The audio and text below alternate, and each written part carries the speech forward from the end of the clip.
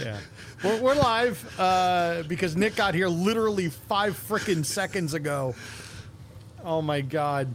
Too funny. Oh, welcome, everyone. Oh, whoever's here. There's 4 people here already. Well, I said we were live, and you said not yet. And I said, well, it can't be too much longer. And you were like, no, we're going live. And we're live. Because it was just like, and now. But being that we're here... Oh, wait, I got to shut my monitor off. Hey, how about that? Y'all can hear me, right? You can hear me okay? Yes. All right, well, since there's at least 4 people here, that means that we can play the intro. This intro is very special. There is a theme to it, and I want to see if y'all can pick it out. What do you think? Let's see. Let's see. Cover to Covered is a podcast that features 2 idiots talking about music at length, and occasionally a dog does make an appearance. There will also be special guests from time to time that will show up, and they will be smarter than the hosts. And the hosts will give their opinions. By the way, they are exactly that. Opinions.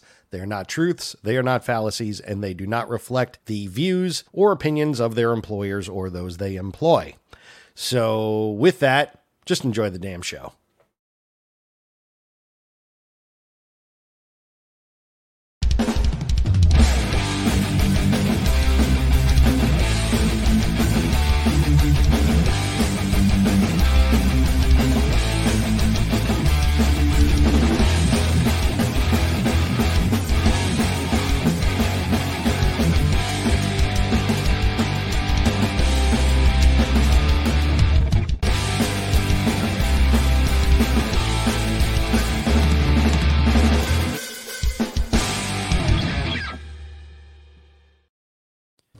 You would not believe how many pictures there are of Gene Simmons and Paul Stanley eating. I was going to say, I wanted to take a guess at the theme of the intro. Was it Rock and Brews restaurants? No, it was just eating. And the main reason is because of that one picture of Gene Simmons after the very last show in Madison Square Garden with his, he hadn't even made it fully out of like the stage area. He's got his in-ear monitors draped around his shoulders, still has blood all over his face, fully in costume, eating a hot dog. I need a hot dog. Immediately. Stat. You know, Nick, I only have Hebrew National because they answer to a higher calling. They're kosher. So, yeah. Show off your Kiss shirt. Oh, yeah. So this is, all right, so the funny story about this Kiss shirt. So there you go. There it is. All right. There you go. So this Kiss shirt was gifted to me for my birthday by my friend Sharon. Hello, Sharon. You're probably watching. And she got it in Japan. So it is it's kind of meta because it's like Japanese characters of Kiss that she bought the shirt in Japan. Now, this is my first time wearing it. I figured, all right, I'm going to save it for the show. Now, I don't know if you know about sizings, but when you go on Amazon sometimes, or depending on where you buy from, it says extra large or Asian sizing. Now, Asian extra large is this, which is like kids medium in the U.S. because we just eat way too much. Yes. So, yeah, I feel like a Kiss sausage right now wearing this shirt, but I am wearing it. So... And it's a cool shirt. It just gives me another reason to go for a run. Yeah, but you could probably run like Forrest Gump and that shirt still wouldn't fit properly. That's not a dig at you. It's the fact that it's from Japan. Exactly. So it's it's one of those kind of things. So anyway, I like the shirt. Shirt's cool. It's really cool.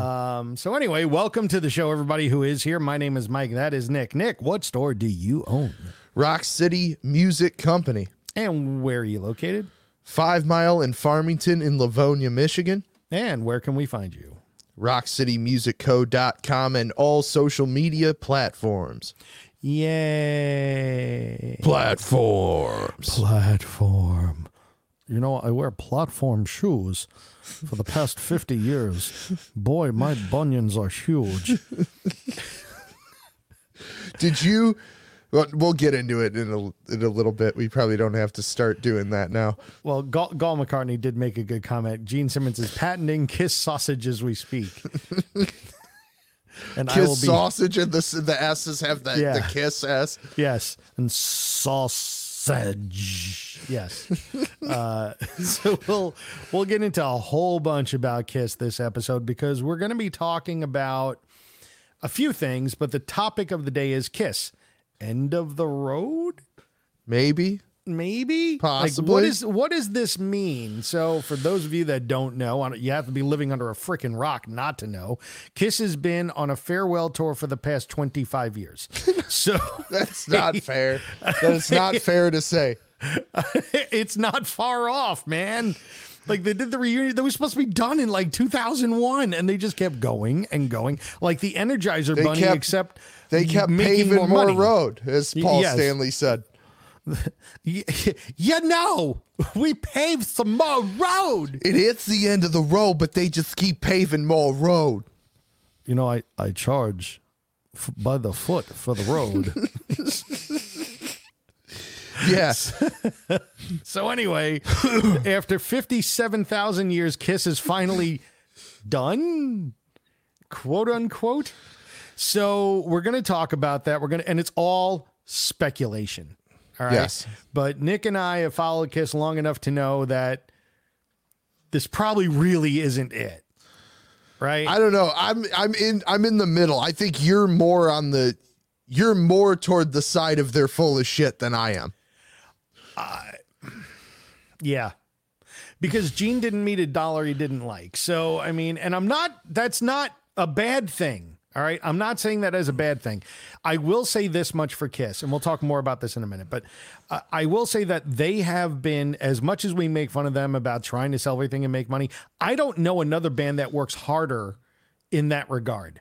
Yeah. Like there really isn't, right? Yeah. If three-quarters of the bands, if more than three-quarters of the bands that are out there today looking to make it or have a label worked as hard as Kiss, they would be in a much better position. Yep. Let's be honest. So let's give Kiss their due on that one. But we're going to table that for now. Right now, we want to get to some really important stuff. Like this is the holiday season, so we got things coming out all the time, right? But most importantly, what are you listening to, Nick? Oh, I'm starting? Yeah, Okay. Well, I finished the last time we did a show. I talked about how I was listening to the Geddy Lee memoir, My Effin' Life. Yep. I finished that up. Outstanding book for anybody out there that's a music bio buff or a Rush fan or a Geddy Lee fan or just a music fan in general. You gotta read this book. It's so honest and very interesting. And it goes deep on a lot of different things. But in listening to that, as it usually does when I'm reading a biography or listening to one, it makes me go back and sort of reassess some great stuff that I've always loved about these bands that sometimes you just you get tired of it in ways. Like I love Kiss and Rush and Iron Maiden and these bands that had a huge influence on me, but I wore myself out on it so much that I rarely am like, oh, 2112. It's time for 2112. But actually the biggest thing I've been listening to because of that is Rush's last album, Clockwork Angels, because Geddy goes on to say in the book that he feels it's their best work and their most like accomplished, and Neil Peart felt the same way, or Peart, however you prefer to say it. Peart is correct, but we all grew up with Peart. But Peart is correct. They felt that it was their strongest effort. So that made me, I saw Rush on the Clockwork Angels tour, and I bought the album when it came out, and I thought it was really good. And I listened to it pretty hardcore when it was fresh, but I haven't gone back to it. And I mean, the record's 11, almost 12 years old already, which is crazy. Yeah.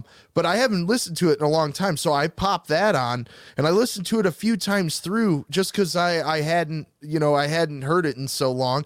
And it was fucking brilliant. I mean, the playing on it is great. The song structures are awesome. I like the concept of it. I think it's pretty well done, especially if you take the time to like read the liner notes and stuff.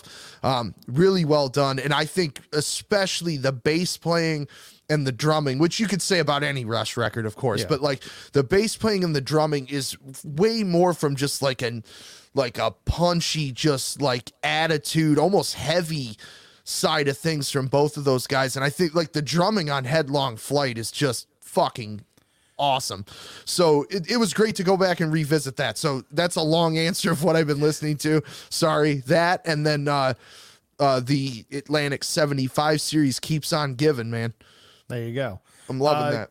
Quick, little asterisk, not asterisk, but a note on Clockwork Angels. When Nick Raskolinix became their producer for Snakes and Arrows, like you could tell that the sound really changed and got heavier again and became like the 3-piece. And, there were some keyboards in there, but he really brought them back to what he loved, which is what I loved, like the rock version, the real rock, prog rock version of Rush. And that was very evident on Clockwork Angels. And if you read the notes, the libretto, if you will, you can learn a lot about it. But then somebody actually wrote a book based on the album with Neil Peart's like input and he was involved. Thumbs up.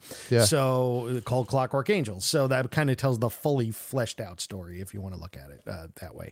It's a great album. It really is. I mean, if you're going to go out, that's one way to go out, on a good album. Is it their best? No, but it's a really good album. A lot of great, Caravan, BUTB, Headlong Flight, like you said, The Anarchist. Like, there's lots of great songs on that album. But I could totally nerd out on Rush forever. We already know this. Oh, by the way, speaking of Rush, look what I got in the mail the other day. Ooh, the Rush mustard. I got Rush mustard. Two of my favorite things, Rush and mustard. There we go. So I got 2 of these because now they're out of them. I don't know if they're making any more. Of course they are. Yeah. The Rush fans are almost as bad as the Kiss fans. No, they're not. No, they're not. We're making Kiss beats. I'm not talking about for recording. We're actually growing beats, and we're jarring them. And we'll put the makeup on each beat. Yeah. And we'll call it Eat to the Beat Beats.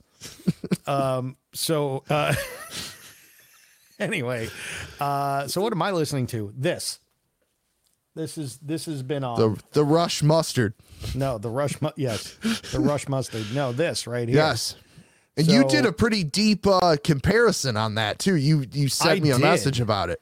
I did, and I didn't do like the full recorded one like I wanted to do because like I just have only so many hours in the day and I can only be a nerd for so long. But the oh wow, yeah, Ma, I don't like Rush. I don't like Rush after 40 years of listening to them. No, I actually don't like them. In fact, I do it out of masochism. So yeah, obviously what I just showed y'all was Van Halen, the very first Van Halen album, finally released on Mobile Fidelity, as has been promised for well over 18 months at this point. I think they announced that right around the time Kiss announced the farewell tour. Back in 1973, yeah. It was about that time, it seemed. So Jerry, this only came out like what? Last 3 weeks ago? No, 2 weeks ago, I think it was. Yeah, it was 2 weeks ago. Like the minute you told me, Nick, I ordered it that second and I got it 2 days later. Yep. And I was like, oh, okay. Because I didn't expect it to come that fast. I was thrilled about that. So it's 12,000 pieces, individually numbered. I got number 1805. And Nice. It is the first Van Halen album done as an Ultra Disc 1-step.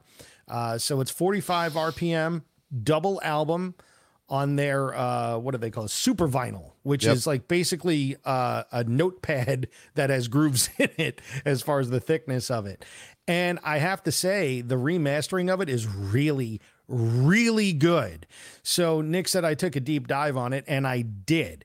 What I did was, and it was at your behest too. I mean, you said, hey, how does it compare to this and that? And I'm like, oh, wow, let me do that. Right. So I compared it against my OG 1978 version. And then against, I recently procured Van Halen, had the Van Halen Collection 2 that came out, which was all the Sammy albums, and that was released in the US and Europe. But there was a Collection 1 that was released as well, only in Europe. And that's all the David Lee Roth era albums. I got that. The ones you want. The ones you really, really want. Yeah. So I compared it against that, which was a 2015 remaster. Even though they just released it, it's from the 2015 remaster they did a few years back. So I listened to it, and this is the best of the three. The Mobile Fidelity one is definitely the best of the three. A close second. As it should be, based on price point. As it should be. But the OG was really close. I mean, it was really, really good in comparison. What was disappointing was that 2015 remaster. Yep. In comparison, if you didn't listen to the other two, it's fine. Yep. But if you listen to it against the other two, it's sizzly and it has way too much in the way of like way too much high end. It's a little shrill. It's real bright, yeah. It really is, on the cymbals especially. That's really where you hear it. So I highly recommend the mobile fidelity version. All right, first of all, that cost as much as the collection one. Yep. Which has 6 albums. This is 1 album, but you get what you pay for. It's $125 right now until they run out. Then when they run out, Nick, what do the prices go to? Oh, it'll be $350, $400. Yep. $450. Easily. It'll keep going up.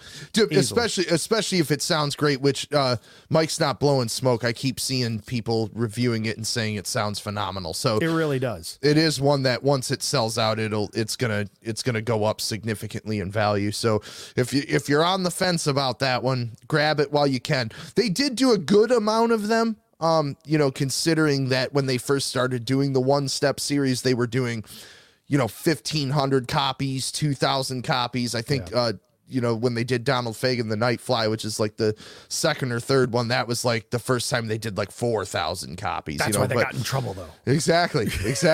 But yeah, now they're wishing they didn't do that title. Yeah, really. Don't call attention to that one. Yeah, but now it's at least a manageable quantity where people don't, if you don't get it the day it's announced, you have a shot at it. But like Mike's saying, it's once it's gone, it will increase significantly in value. It probably will, and because they all do. I mean, how much your Exodus was MoFi, or was that that's UHQR? That was UHQR, yeah. But I mean, a lot of these, I mean, there's sites on Facebook and elsewhere where people trade these, and they trade for well more than what they were new. Yep. By hundreds of dollars. And even if you're not doing it for that reason, because I mean, we all know that vinyl will probably take a dump at some point in the future because there's going to be some chip that's implanted in your head that sounds better or whatever. Hey, man. Quote unquote sounds better. Right. Even if it's not for that, it's sonically, it's phenomenal. It really is. And I'm sure that with each subsequent release, like this is 12,000, I'm sure the other ones will be less. Mm-hmm. Yeah. You notice, even with the UHQR of they're going through all the Steely Dan catalog, which we've discussed at length here. Asia has more copies pressed than the rest of the catalog by a significant amount. Like I think Asia's 30,000 and the others are that from 20. Initially it was 20 and then they upped it to 30 because they're like, oh, wait a minute, we can make a lot of money with this one. Exactly. and the others are, I think the less appreciated albums are like 15,000, and then the like Royal Scam and Gaucho I think are 20,000, but like as you mentioned, Asia's 30,000. But even still, when you think about that, like Asia is a multi-platinum record. So even if 3% of people that already bought it once want that version of it, it's going to go fast. So it's definitely worth the money if you got a good enough system. You don't have to have a $100,000 system to appreciate that. That's a common misconception. But you also shouldn't be playing it on a Crosley. So yeah, these are not for closing plays. These, anything that rhymes with Crosley or actually is Crosley, you'll ruin the record. It's not that it won't sound good; you'll actually hurt the record. Yep. So because they use inferior parts and it'll just not really go your way. Same thing with those all-inclusive units that have like a turntable and a cassette deck and Bluetooth in it and a CD player. Yeah, they're fine to sit in your living room or whatever and throw the radio on, or if you want to use Bluetooth or whatever, play some dollar records on it or whatever when people are at home. But don't buy one of those and then buy $40 new reissues. Yeah, exactly. Let's temper our, if you buy 3 records and it costs more than your record player, there's a problem. Put it that way. Yes. If you buy one of these and it costs twice as much as your record player, there's a problem. So anyway, that's what I'm listening to. So really quickly, what's coming out this week? Anything cool? Yeah, couple things here. Hang on. Let me just get to my list. I had 3 things I wanted to bring to everybody's attention. Do that. I'm gonna get water. Okay. So the first thing is Motley Crue, not Motley Crue, Mott the Hoople. What a terrible mistake to make. Mott the Hoople is celebrating 50th anniversary of their album All the Young Dudes, which of course features probably their most famous song, All the Young Dudes, written by David Bowie. There's 2 different versions. One is a super deluxe 50th anniversary set with 2 vinyl LPs, a 72-page hardcover book, 2 CDs, and multiple posters. I think it comes with a signed picture from Ian Hunter. And tons of outtakes, live stuff, etc.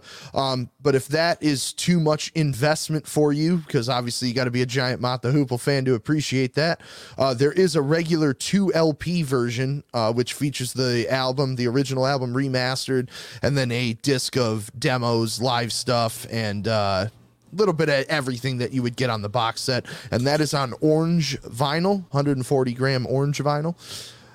For the jazz folks, the Blue Note Classic series keeps on moving. I'm pretty sure they're not going to stop until they reissue every album that Blue Note has ever released, because they've been running 2 classic vinyl series and 2 tone poets for why does that keep happening? We're trying to figure out what the fuck. You just caused balloons, dude. And last week I was getting the thumb, or last show, I should say. We've been doing, but Blue Note's been doing 4 releases a month pretty much for like 3 years. So, and they're all great quality, all mastered by Kevin Gray, great sleeves, and they replicate the original liner notes and all that good stuff. And then finally, one of my favorite albums of all time getting a 30th anniversary reissue, Black Crowes, Southern Harmony and Musical Companion. Without a doubt, the best record they made. And I love all the Black Crowes records, but Southern Harmony is far and away their best record, if you ask me. And since this is partially my show, we're going to say it's Southern Harmony. All right, fair enough, man. Listen, I've hung out with that dude the past 2 New Years, so yes, I'll make sure I tell him that, if he shows up this year, be like, listen, Chris, Southern Harmony, it's your best album. It is. So here's one thing though that I want to take a little side note on.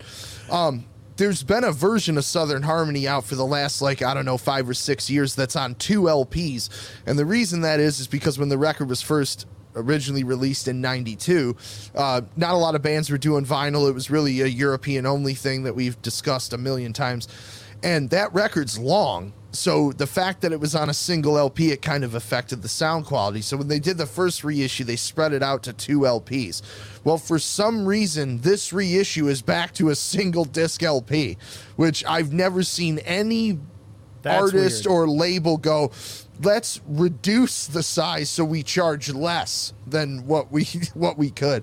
But that's just on the regular release. There is a 4 LP box that has the album in it, a disc of demos and outtakes, and a full live show with a book and all that, some photos, all the extra stuff that we've come to see in all of these. So they made up for it, is what you're saying, by quadrupling the amount of albums. Yes, but the price point is significantly different. I mean, the 4 LP set with the book is like $175, where the regular LP is like $27.99. So well, what if I buy just 4 of the regular LP? Then I'll get 4 LPs. It'll cost me $75 less, and I mean, yes, not the same. Not the same. Not the same at all. Not the same. Okay. But again, I will die on the hill that Southern Harmony is their best record. Okay. There we go. And for those that don't know, that's the one with Remedy. Well, that's good. So, one of the biggest. Song. It is. I told you about my first interaction with Chris, right? Yes. It's too funny. Yeah, I never really was a big fan of your band, but then I saw you guys do Shake Your Money Maker this summer, and you came around, right? Yes. Yes, Chris. Yes, I did. I can't believe you said that to him. I wasn't really a fan of you guys. I said, look, I was just being honest with them because I didn't want to be like, hey, nice to meet you. I know you're Chris Robinson. I'm going to lick your butthole. Like, it's not about that. It's like, you're just here. I'm here. We're here. And I just, giving Well, you. I'm not expecting you to lick his butthole, Mike, but you would think you would reserve something like, I'm not really a fan of your band.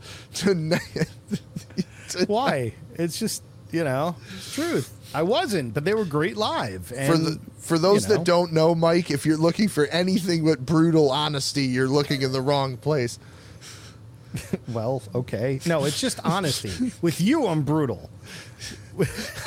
Yeah, I guess Chris Robinson probably wouldn't have taken that as brutal, but I do still think you should have left it out of the conversation. Yeah. Well, it went there and I was like, yeah, all right, cool. It's done. And we hugged anyway. So whatever. There you go. Fine. Great. All right. So now we know what we're listening to. Now we know what's coming out this week, which is awesome. It's going to probably get a little thinner as Christmas goes on, though, right? As far as releases, because usually around this time of year, things kind of slow down. But I'm sure it'll kick up again with gift card purchases in January, and they're probably scheduling albums for that already. So. Yep. So we'll talk about that next year. This will be our last show for the year. Because that is news to me. Well, because next week I can't do it, and then the week after that I can't do it, and then the week after that I can do it, which would be next year. So, because who's going to watch us on December 27th? I'm going to be in Vegas anyway. I don't know anybody that goes to Vegas more than you. Maybe Gordon Ramsay, but well, yes, and you know how much I pay for it? A lot. Nope. Nothing. Not for the lodging. Well, that's worth something then. Yeah, exactly. Actually, it's worth nothing. Hey, but yeah, I go to see our friends in Yachtly Crew, so it gives me an excuse to go to Vegas because they're doing their last bit of their residency for 2023, and I don't know if they've announced it yet, but I think they have a lot of great news coming out for 2024 already. And they are actually booking dates. So shout out to the guys in Yachtly Crew. Check them out at yachtlycrew.com, yachtrockband.com, and on the Facebooks and the Instagrams. They keep getting bigger. They do. They keep getting bigger, and there's more and more and more coming. They got a new single that's going to be coming out next year that's pretty awesome. So big things happening for them. So really happy for those guys. Now, with all that said, we're going to talk about Christmas things afterwards. Okay. But right now, we got to get into the meat of the matter. So in other words, what we're saying is stick around because we'll have a small, what do we want for Christmas gift guide?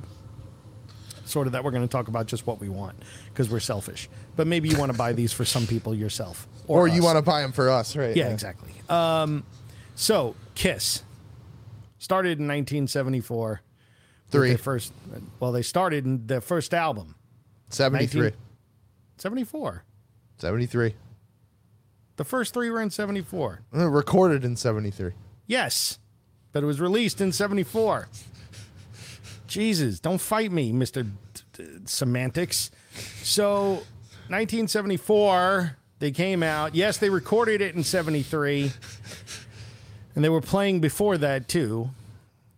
So, they finished their 15-year, 25-year end of the road tour finally last week, essentially. It was December 2nd in Madison Square Garden, the second night of a 2-night stint at Madison Square Garden. I knew way too many people there. I was surprised at how many people I knew that were there. And supposedly they just kept releasing tickets last minute too, and just filling in more seats and filling in more seats and filling in more seats. Yes. And which is cool. But I feel bad for the people that paid $2,600 face price when they first came out, when they probably could have gotten a ticket for $300 the day before. So that kind of smarts a bit. We should have been It's there. a lot of money. Yeah, no, I'm glad I wasn't there. I could have gone. I could have too. But I didn't. So, and I'm all right with that. I'm all right with that. But again, I had a lot of people that went. My entire Facebook feed was filled with videos and pictures and everything. And then I get something from kissonline.com. Now, Nick, you had told me about this because you were on some, like in some web group that like there was like a meeting or you went to something, some Kiss Army thing that you went to. No, that was, it came from Kiss Online, but it was like a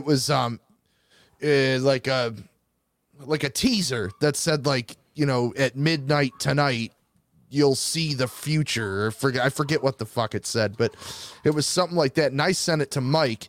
And right away, I've been on the train of, believe that Kiss is done touring.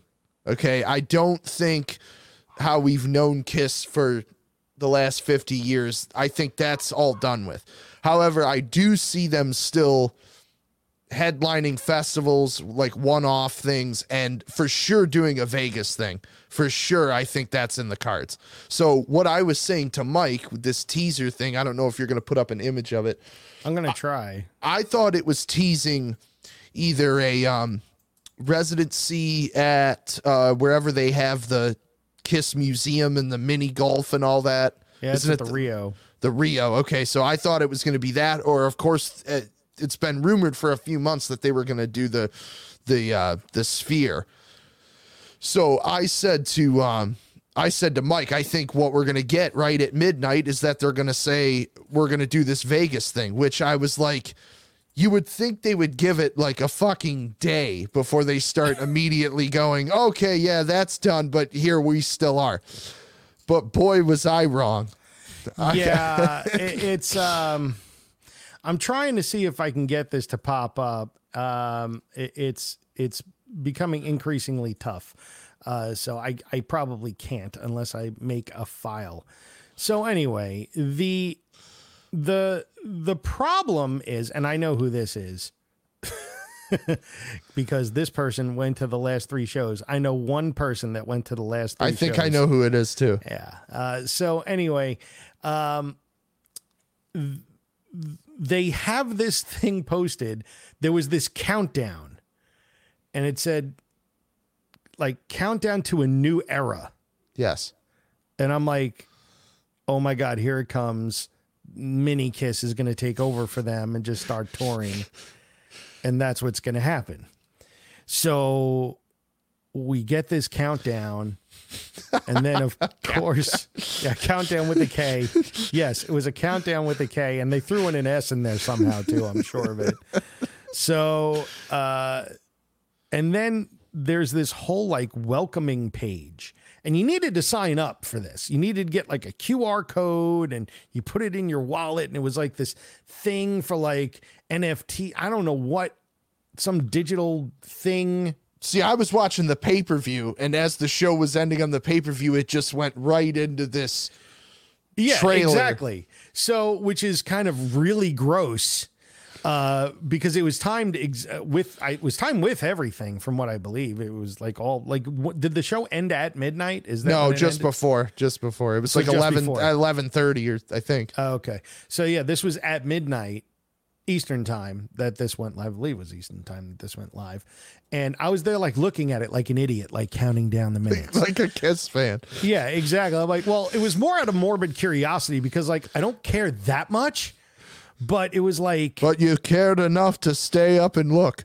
I had to see exactly what form Gene Simmons would take going forward.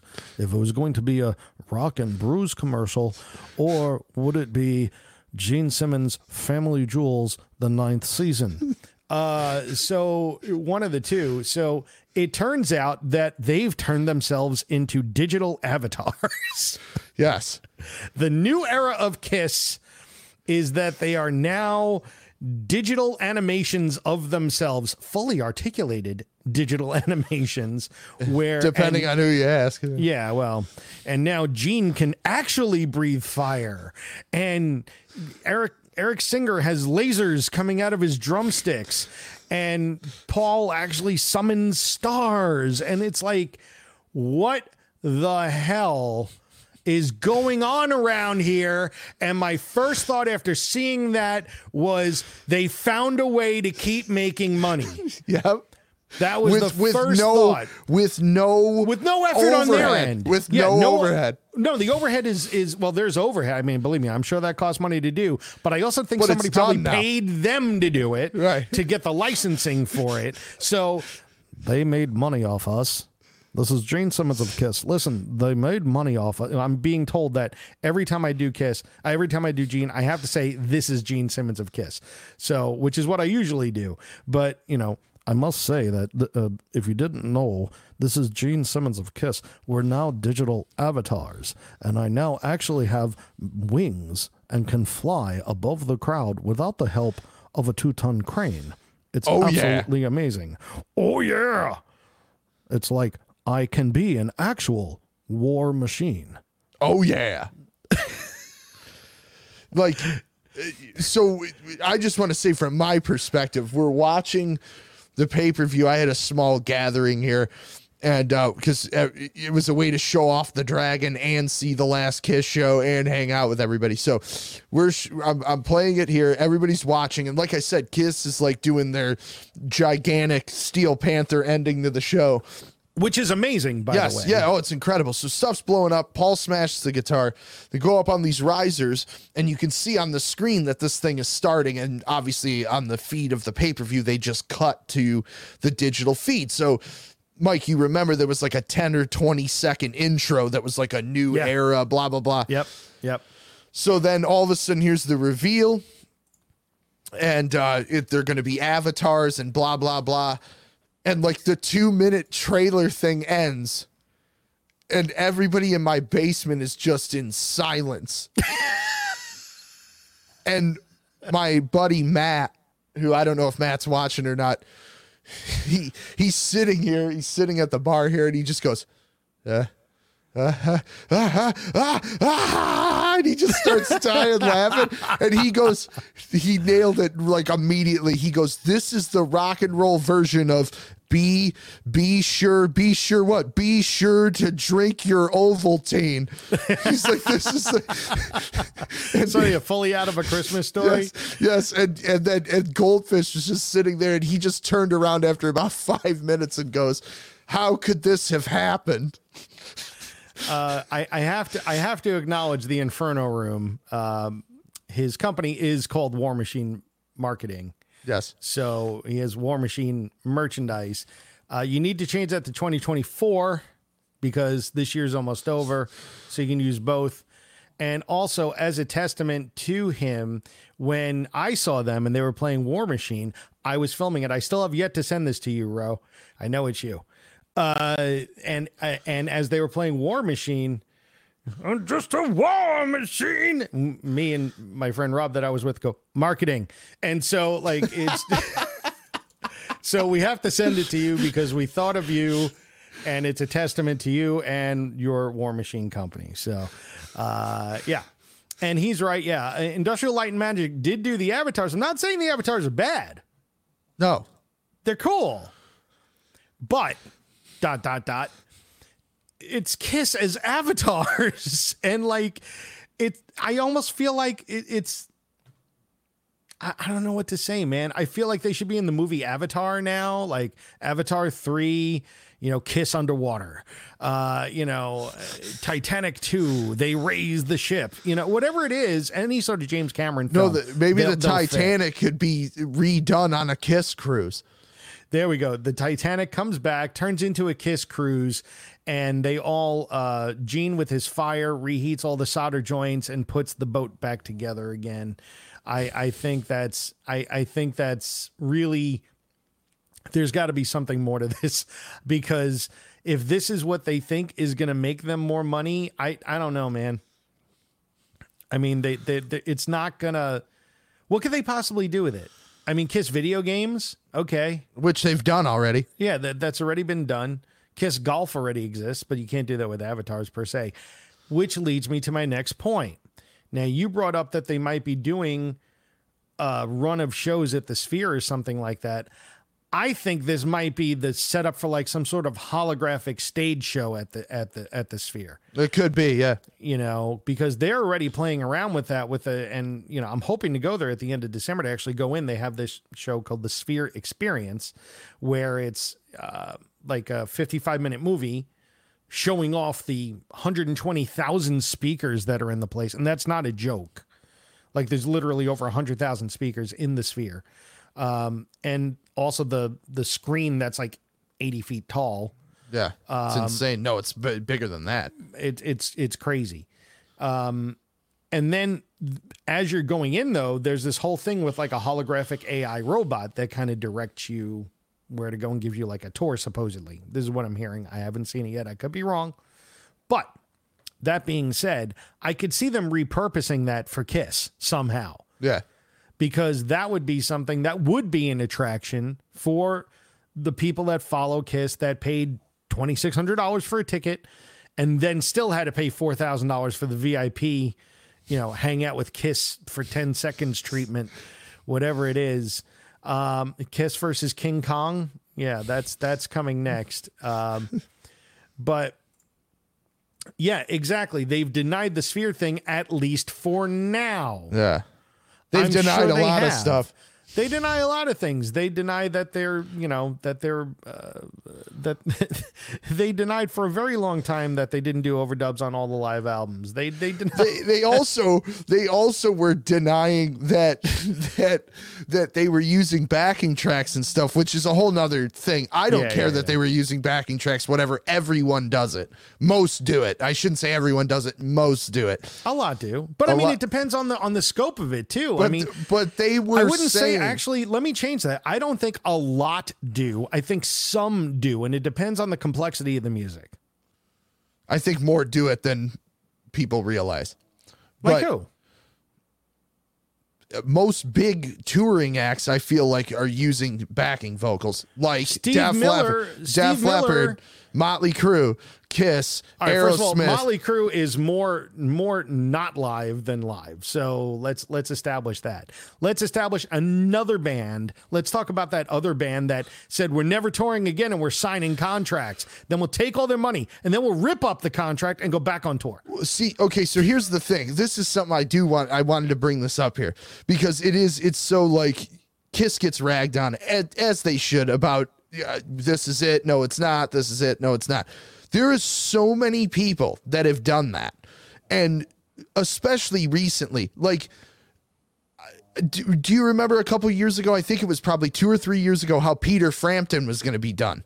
He's done. Now it's the Never Say Never tour. Now he's back. Ozzy's done it multiple times. Hang on one second. The Who have done it multiple times. Hang on one second. Peter Frampton has a physical issue. If he wound up being able to overcome the physical issue, that's why he was going to be done. If he was able to, or if it's in remission or it's been pushed back, that's a different story. I would continue to tour as long as I could too. But it was promoted as a farewell tour. It was promoted as that. So I'm talking specifically about people like you're saying about Motley Crue. We're done. This is it. Okay. And now, we're back, which Kiss is guilty of. Okay. Mm-hmm. And like I said, the Who are guilty of it. Ozzy's guilty of it. Motley Crue, Peter Frampton. I mean, you could run down this list. Eric Clapton. I mean, there's so many people that do it, but for some reason it's like, Kiss. This is like their 40th farewell tour. But somehow when everyone else does it, no one says shit. It's like it's okay for them to do it, but not Kiss. I don't get it. I don't understand. I agree with Jerry. Devereaux created this problem. He did. Didn't Judas Priest, remember Judas Priest, the Epitaph tour? That was in 2011. They're still going. Scorpions have been on a farewell tour for 7 years. It's like it's like the new thing now to do, which is fine. But I'm just saying, I don't understand why Kiss gets all the flack. Because they've been doing it since 1998. It's been 25, 23 years of farewell tour. But they did say the farewell was that lineup was done. And it has been. Those four guys have not played since then. We could talk about that too. They weren't even invited to come out on the last, what does that say? I can't. It's Devereaux. And he had to wait almost 50 years, but he finally won. Jerry Leica sent that to me. And he's right. he's right. That was another kind of bummer. Like, you got two guys in Ace Frehley and Peter Criss that they could have at least invited them out, or like everybody put their stupid shit aside. Now, if they did invite them, because you're going to hear two sides of this, it's like, well, they asked me, but then they weren't going to pay me, and I couldn't go on stage unless I'm getting paid. I'm Ace Frehley. I mean, I got to get paid, and I want to get paid. So, I got this guy who looks just like me, playing way better than me, and then I got to play, and I got to sound shitty, and they won't pay me. I could see that conversation happening. It probably.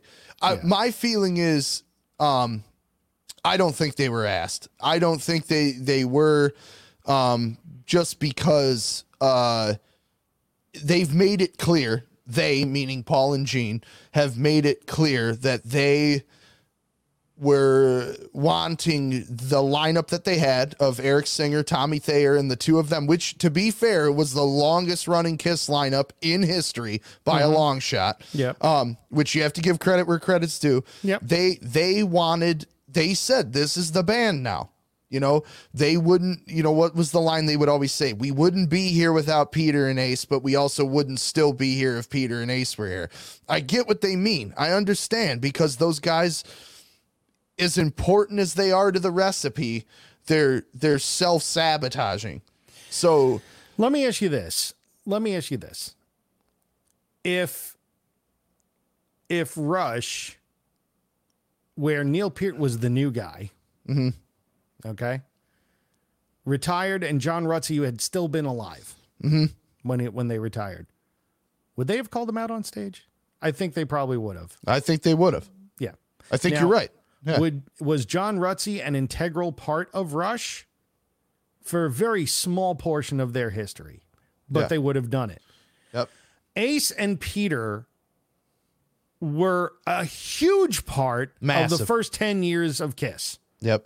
9 years of Kiss, including the 72 stuff. So I'm going through 81 here, just because you're going to get all specific on me. So now, with that said, and they are right, they would not have been there without Ace and Peter. And yet, after Ace and Peter, there were some hits. Yes. And there were a lot more albums, but there are a lot of misses. And to the point of, is Kiss really guilty of it? They retired the original lineup, but not the Gene, Paul, Eric, Tommy lineup. Well, they also retired the Eric, Bruce, Paul, Gene lineup, and they retired the Eric, Mark St. John, Paul, Gene lineup. And I understand none of those guys. I mean, apart from Bruce, Bruce and Eric were integral as well. No doubt. Well, that's where is the line? Because Bruce is a super important part of Kiss. Yes. A super important part. Hi, Bruce, if you're watching, and happy birthday. Happy belated birthday. Yes. He is absolutely essential member of Kiss. So to me, if you're gonna have Ace and Peter, you have to have Bruce Kulick. Vinnie Vincent's a toss-up. I think he's important to the history of getting them back on track because he wrote "Lick It Up." Yeah. He reinvigorated the band. He's part of he's a big part of a huge turning point in the band when they took the makeup off. I agree. So is Vinnie included? So I think for them, I think it's wrong. I think those people should have been involved. But I think if you're them, one, we know they refuse to share the spotlight, right? Okay, so there's that. There's the ego thing.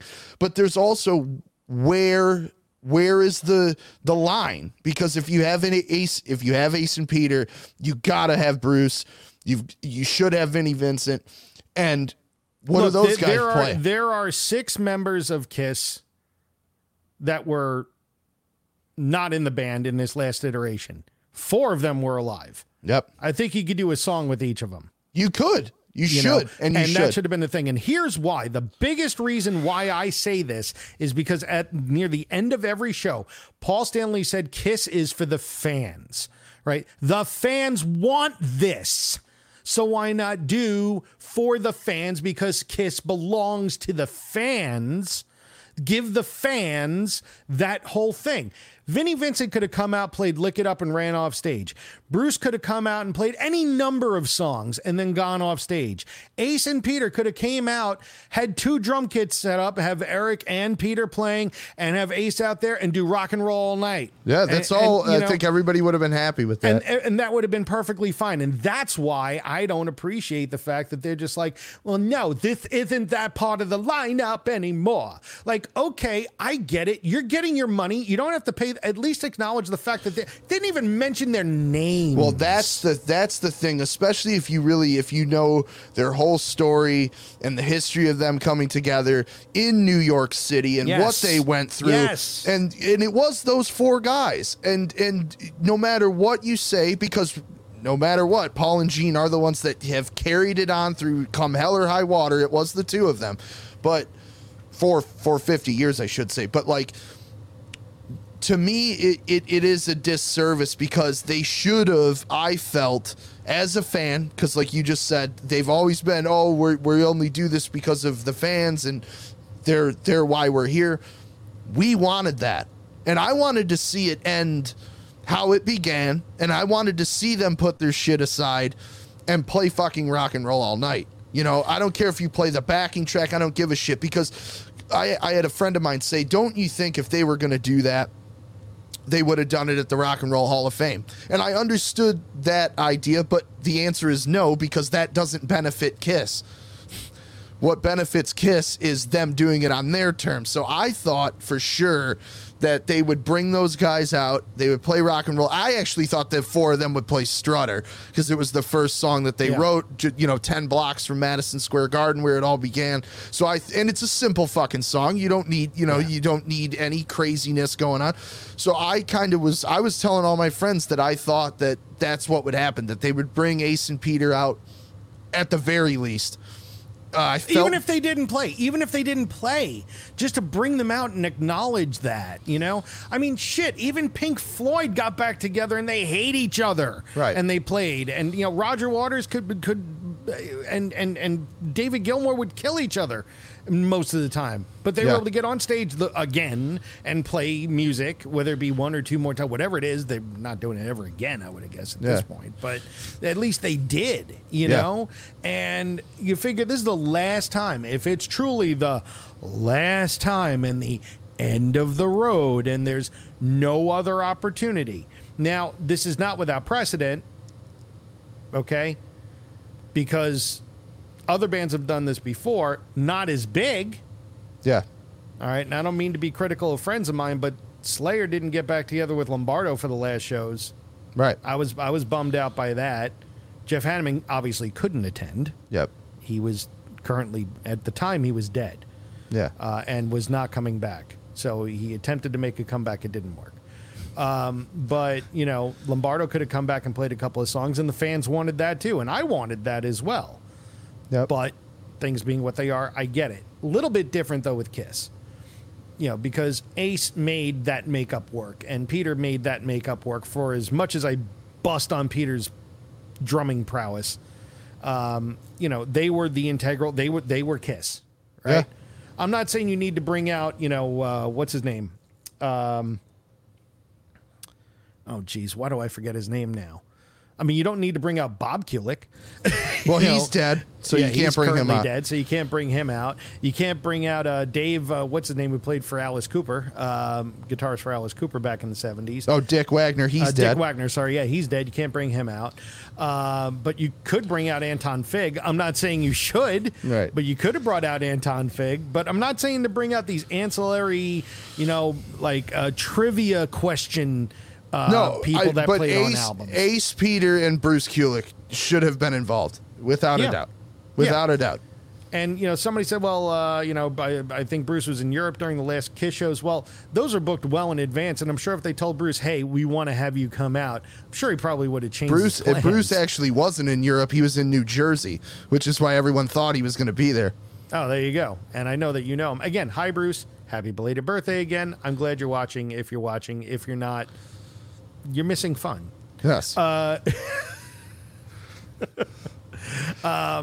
Yes, Paul McCartney is right. They should have done the entire show with Anton Fig. And then Paul Schaefer should have come out from the David Letterman band, and Will Lee and Sid, and we'll just have actually David Letterman's former backing band playing while the four guys sing up front. There we go. That would have been, yes, that would have been perfect. But anyway, to sum up, I don't think they're done playing. I don't. I think they'll do, like, we know Paul McCartney. We know that Paul McCartney is going to be playing too. He's touring again. Yes. But Paul Stanley is still going to be playing with his, soul and funk review that he's got now. So he's obviously still going to be involved in music in one way or another. And I don't see Eric and Tommy stopping.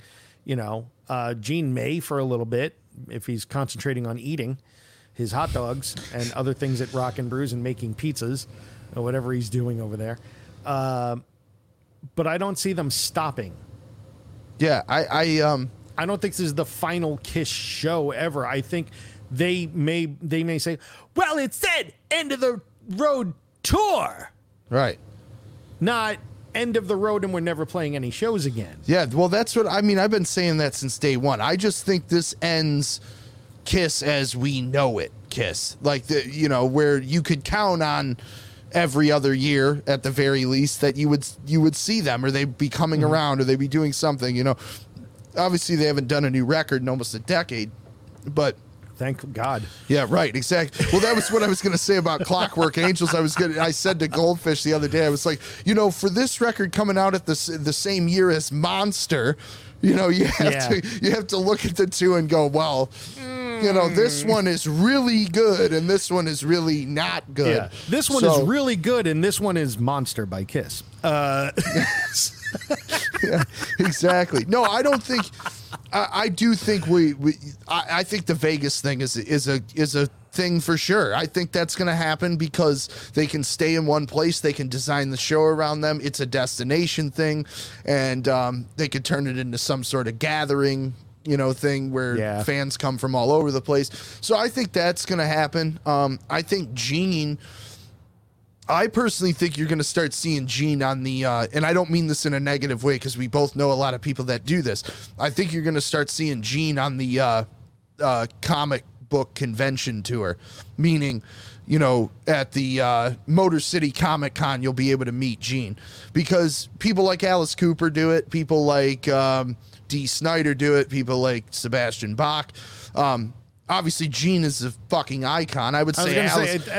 Alice is, but I mean, like Alice and Gene may be in the same category, but Alice is in a lower part of that category from a notoriety point of view, whereas Gene is. But here's the thing. People, you'll see a line 3 hours deep for people to pay $100 to get an autograph from Alice Cooper. So that line will be 5 hours long and $200 to get a Gene Simmons autograph. It will actually be $300 and 8 hours long. So, and I don't mean that just because Gene wants the money. I mean, that's something of it. But Gene is definitely a guy that I think he enjoys the interacting with fans and interacting with people and reliving it. Because, he's been like the archivist for the band since the beginning. You see all the shit that they put in the reissue booklets and things like that. All of that stuff is coming from Gene's collection. He loves Kiss, for better or for worse. And Paul does too, but I think Paul gives less of a shit than Gene does.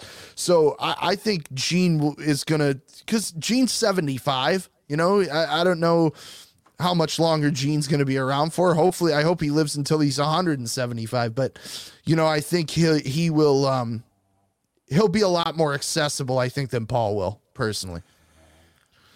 I'll tend to agree with that. I think that Paul will still paint and still be out there in, art galleries and doing those kind of appearances. He really, I think Paul wants to leave a very different legacy than Gene.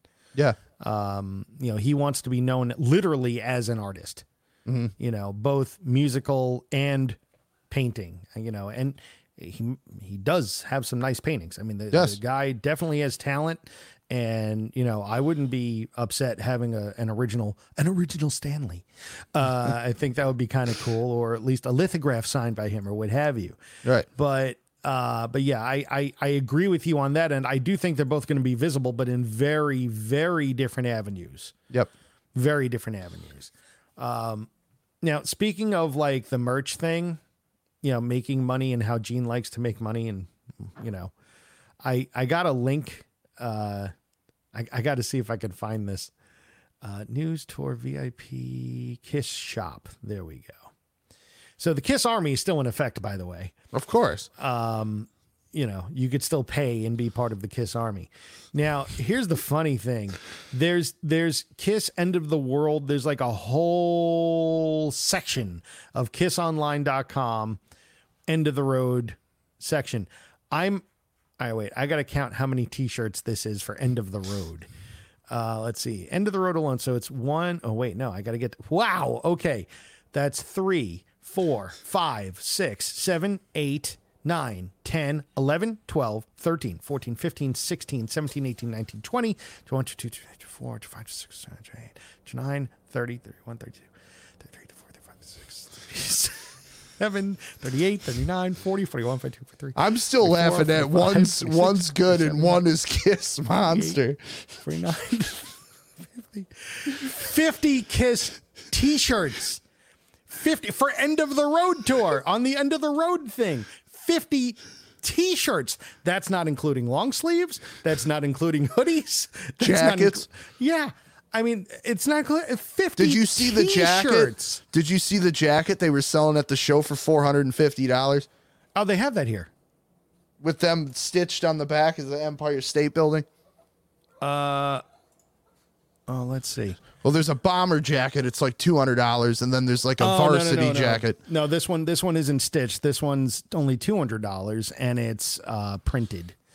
But it's a jacket, and it's not of the Empire. It's not the Empire State Building one now. But then they have shirts that say "I was there." Like, okay, you weren't. You bought it online. I was there, sort of. I was there to buy this shirt online. You know, it's like the amount of people that you talk to that say I was at Woodstock. There were like, you know, what, 500,000 people at Woodstock, and like 2 million people said they were there. Right. So, like, get it right. It's just crazy. Oh, and then there's a keychain. That's $15 for the keychain, the End of the Road keychain. Let's see what other silly merch. Oh, let's see the End of the Road wall flag, $40. End of the Road casket. No, that would be funny. If there was an End of the Road casket, that would be fantastic because that literally is the end of the road. Did you see Dee Snider said that he won't believe that Kiss is over until he sees them all in Kiss caskets? And even then, they'll charge at the wake. Yeah, they'll be live streaming Gene's funeral. You know, this is Gene Simmons from Kiss. It's in my will that there will be at least 3 showings when I pass away. There's going to be a 3 p.m. to 5 p.m. Then there's going to be a 7 to 9 p.m. 2-drink minimum.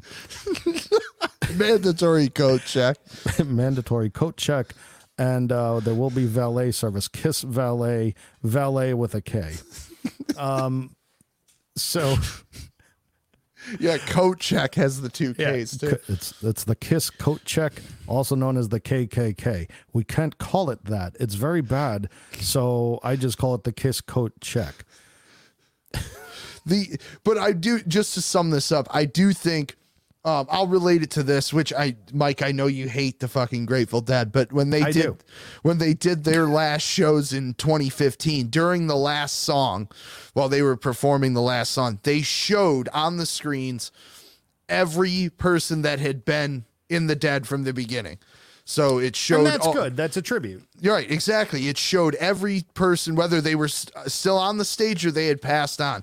And it showed everybody as a celebration of, hey, this was 50 years and this is what we did. And we all accomplished this. And no matter the business side of it, the bullshit that we're in, it was all of us, you know? And I think that while they were ending Rock and Roll All Night, there was no reason that they couldn't have showed a photo of everybody that had been in the band and had contributed to the success, because whether you're a fan of 80s Kiss and you love Bruce Kulick and Eric Carr, or you just came into it 10 years ago, so you only know Eric Singer and Tommy Thayer, or if you're a guy that's been around for 50 years, like all of those people played a hand in getting it to what it ended with at Madison Square Garden and 50 years of like an incredible career, you know? So yeah, and it's not like, you know, I mean, obviously Eric Carr couldn't be there. Right. Right. But they could have showed his photo. Yeah, but that's my point. You're right. But why? It's not like they even ended on bad terms with him. Right. He died. Right. If he didn't die, he may very well still be in the band. Yeah. You know, I mean, maybe not, because he's like, I want to do my songs, but Right. you know, maybe that would have come to a head at some point. But you know, I mean, it's not like they ended on bad terms with him. The guy passed away, you know, and things didn't end poorly with Bruce. I don't think. I mean, he just sort of just moved on, you know, and. So Bruce had a great quote in Guitar World one year where they asked him, you know, when he was like showing his collection and stuff, and he said, you know, I think it's common knowledge that when they agreed to do the reunion with Ace and Peter, they paid Bruce and Eric Singer for a year because they weren't sure how long it was going to last. They weren't sure that they could rely on Ace and Peter. And Bruce said in the interview, he's like, I heard that the tickets went on sale for the Tiger Stadium show here in Detroit. And he's like, and it sold out in something like 45 minutes, which was unheard of at the time, you know? And he was like, I said right then, well, that's it. No more Kiss for me. Yeah. And because obviously people wanted to see that. It's not like they didn't like Bruce. They wanted to see the originals. Yeah. And Kiss the Originals. Hey, can I borrow your Kiss the Originals? No, you cannot. Oh, good. I got 2 copies anyway. Yeah. Now I do. I got a copy. It's better than yours. No, you don't. Yeah, I do. My Japanese one.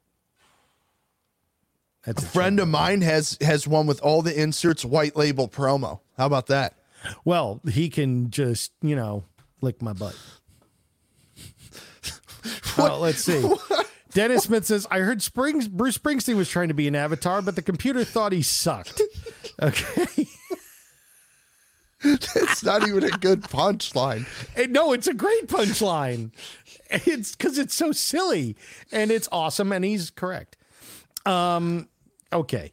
And he's correct. And he's correct. Let's see if there's any quotes in here. Let's see. Yeah, I agree, though. They should have mentioned the other members and did some kind of tribute to Mark St. John and Eric Carr. Yes.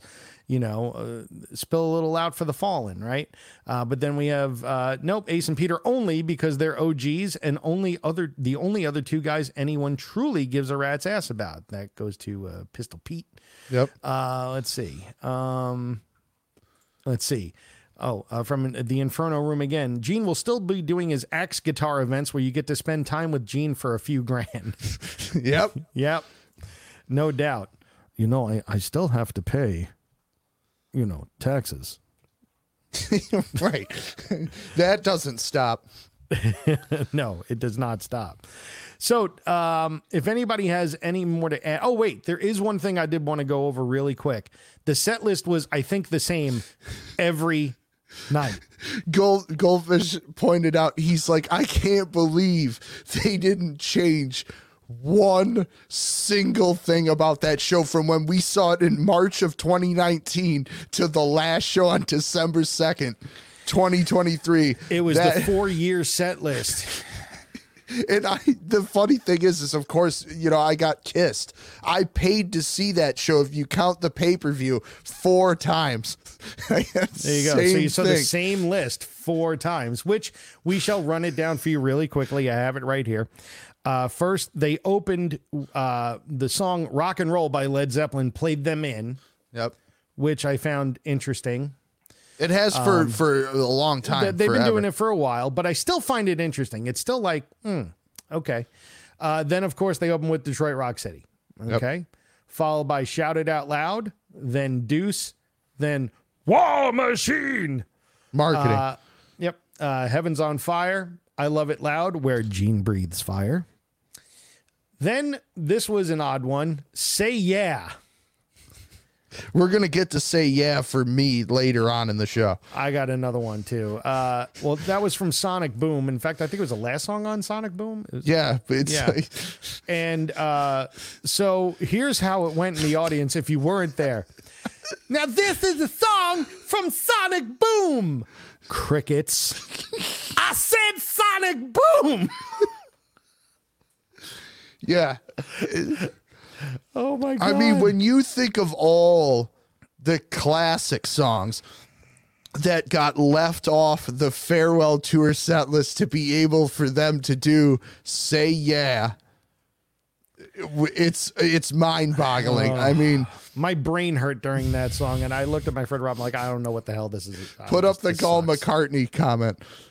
Oh yeah, if you got ripped off by Kiss, say yeah. Yep. Yeah, It's yeah, true. yeah. But that was at least followed up by Cold Gin. Okay. Then Tommy Thayer had his guitar solo, which was, I mean, these guys didn't play to the level that they could play to. They played to the level of the audience going, wow. Yeah. Okay. Then Lick It Up, where they actually played a part of Won't Get Fooled Again by The Who, and they've been doing that for years. Yep. Calling Dr. Love, a great call there. Now, this one I wasn't really thrilled about. If you're going to go deep track, again, this wasn't the worst call, but I think they were better. They played Making Love. Yeah. And it's a cool tune. I was stoked. It's a cool tune, and they played it fine, but I think there were probably better deep tracks that they could have gone with, in my opinion. But anyway, they played it. And then they played Psycho Circus, which I actually like. Psycho Circus. I dig that song. I think it's actually one of the better later Kiss songs. And then drum solo. Then 100,000 Years. Great tune. Bass solo. Right. And Gene Spits Blood, as it says here. And then, of course, you go from the bass solo into God of Thunder, which was awesome as well. Love Gun, where Paul jumps on a zip line and goes to an auxiliary stage around like the first tier of people.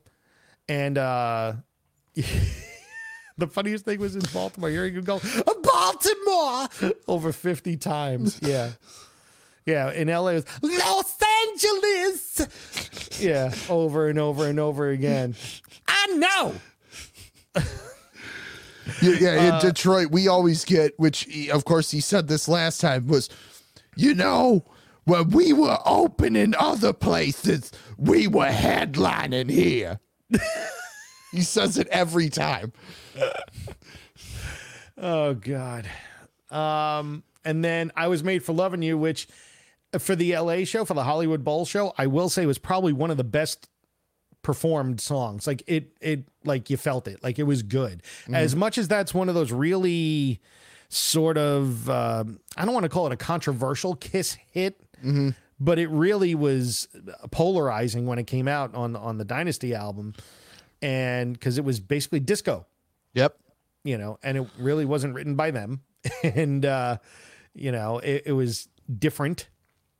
But they played it. I mean, it was one of the best performances of the night, and the crowd was into it more than most other songs, which was nuts. Yeah. So I don't know if it was just the LA crowd or what. And then they finished up with Black Diamond as part of the main set.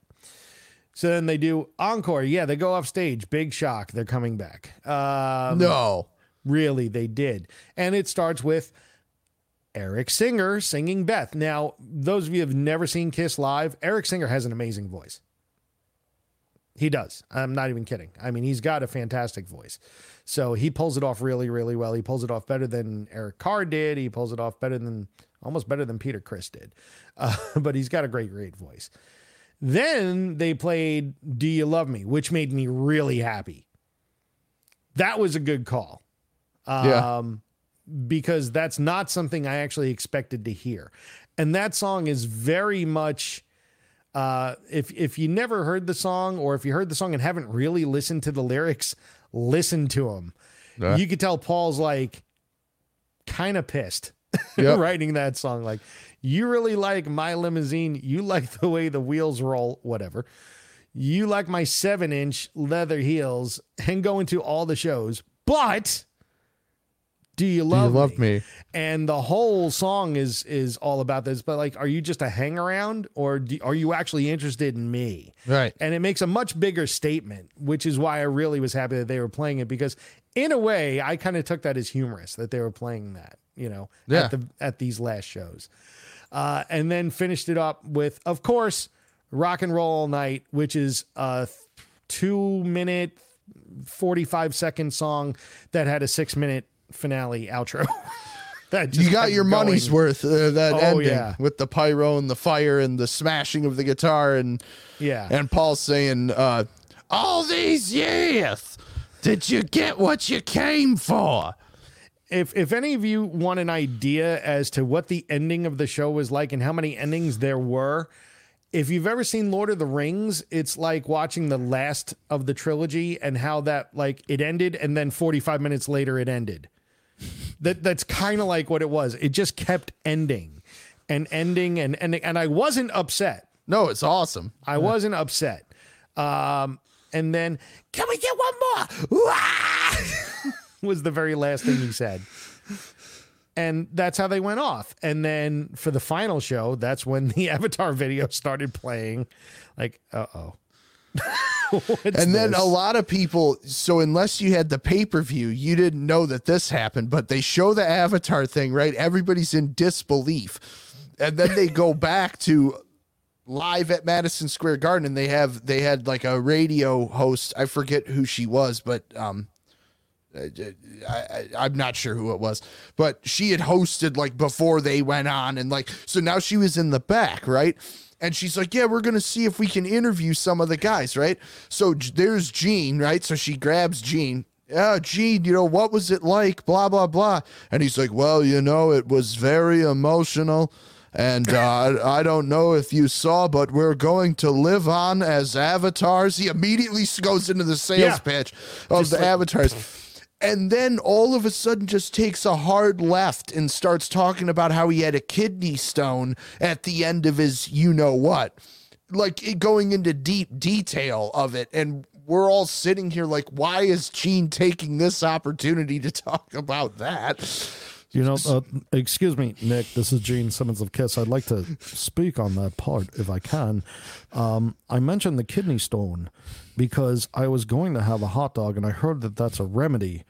The mustard is a remedy for kidney stones. I understand it breaks them up and makes them come out the front of your schwanz, as we call it in the Yiddish. He said schmeckle. Actually, schmeckle or schwanz. You can, or schwanzduka. Pick any, type of word, analogy, anything that you can draw a conclusion with, anything with an S that you can stylize like a half Z as in there, like schmeckle with a kiss S. And he also said he was going to put it on eBay. So. Well, it is on eBay. It is the detritus from my schmeckle on eBay. It's actually eBay with a K. It's Keybay now for KISS. The eBay. K is silent. It's a silent K. It's actually at the end followed by a Q. So he gets done talking, and then she's like, oh, let's see who else. Oh, it's Tommy Thayer. Now, there's Tommy Thayer still in his makeup, but he had a robe on. And he's giving an interview. And everybody's like, why are we hearing from Tommy Thayer? Nobody wants to hear from him. Like, just be happy that I want to hear from Tommy Thayer. No, you don't. I'm sure he knows some words. Oh, yeah. He was like, yeah, I thought it was a great show. He was like, when they interviewed, the winning team after the football game. Yeah, it was a great show and blah, blah, blah. So then I'm thinking that she's going to try and talk to Eric Singer or Paul Stanley. Well, next thing you know, she's like, well, we only got time for one more interview, so let's grab, here comes Shannon Tweed. And everybody, it's like, why are we talking to Shannon Tweed? And she's wasted. Like, I don't think it was planned that she was going to be on. So she's on there slurring it up, not knowing what, it's really emotional. I can't believe it's over. I don't know what Gene's going to do with himself. Blah, blah, blah, going on. It was just like the most disconnected shit to end this thing I've ever seen. I mean, that's kind of odd considering that, like, Gene doesn't do anything. Right. Like the dude is just like straight as an arrow. Like he Right. doesn't do anything. So that's kind of shocking. But Kiss is done. Question mark. This was the end of Kiss as we know it as of right now until the next version comes. Again, this wasn't to solve or give any information away as to what's happening next. We have no clue. This is just us speculating about it. So I hope you enjoyed that. And if anybody else has, any other speculations, put them in the chat. Oh, this is actually cool before we close out. The sound check party was cool. They played Christine 16, Firehouse, Shock Me, Plasticaster, and Nothing to Lose. That's a better set list.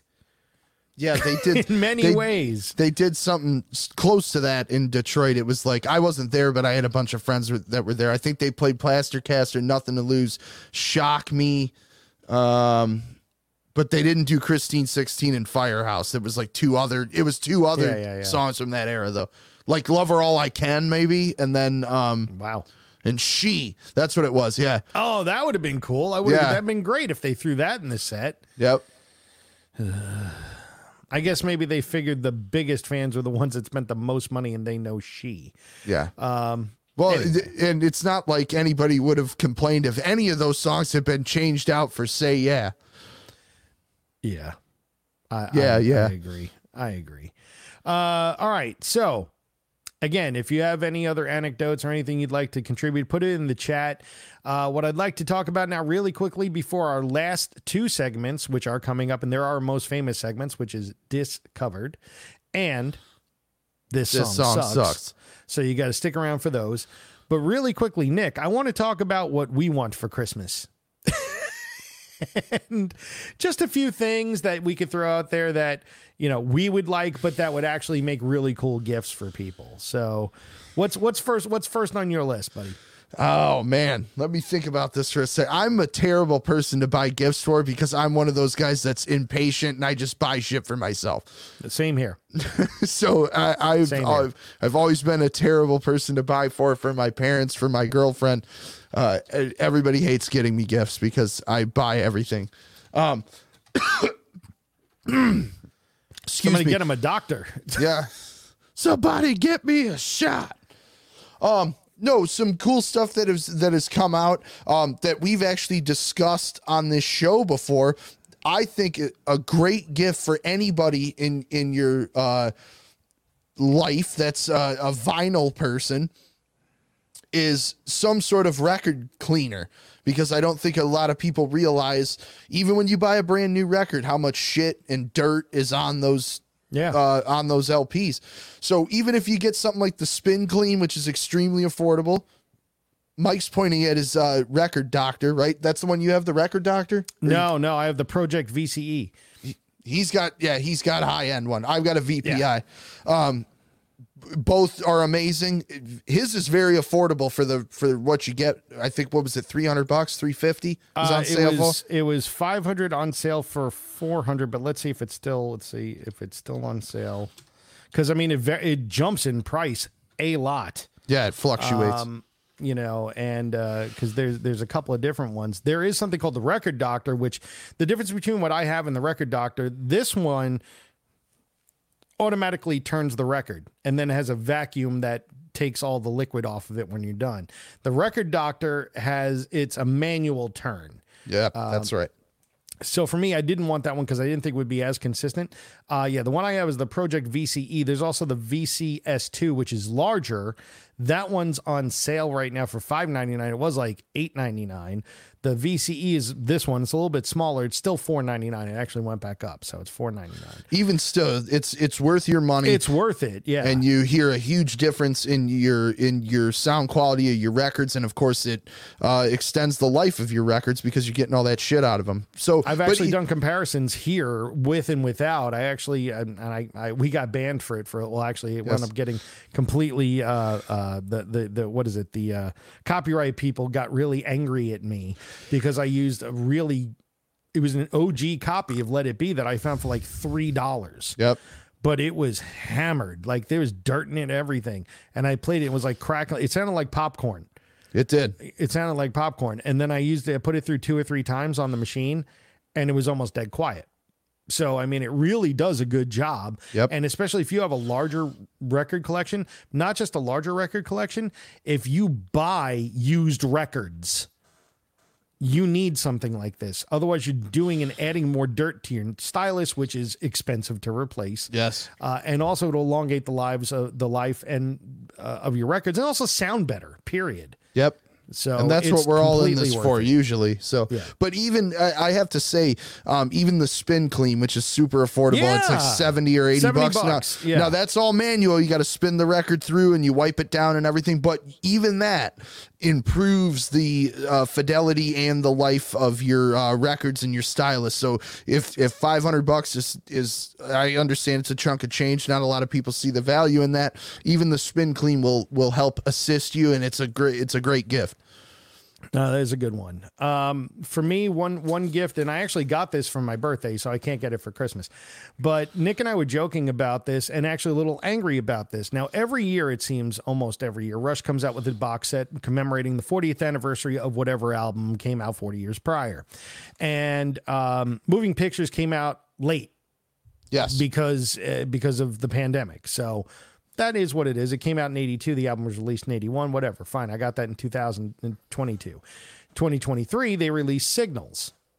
So we're looking at it, and it's like $229, and you get this, that, and the other thing. And there's usually with all the Rush box sets, there's always some sort of concert from that era. There's usually a Blu-ray disc. With the Dolby Atmos separation surround sound, a replay of the album, what have you. On Signals, they give you the Blu-ray, but there's no concert, and the only real extras are 4 reproduction 7-inches. And I thought it was kind of a bummer because it was $229. Nick's like, "Don't even bother getting it now; it's going to drop in price." Yep. I said, "All right, fine."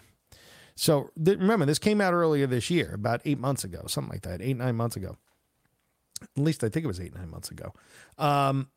And it dropped about 3 months later to about $199. I said, "Nick, you're right.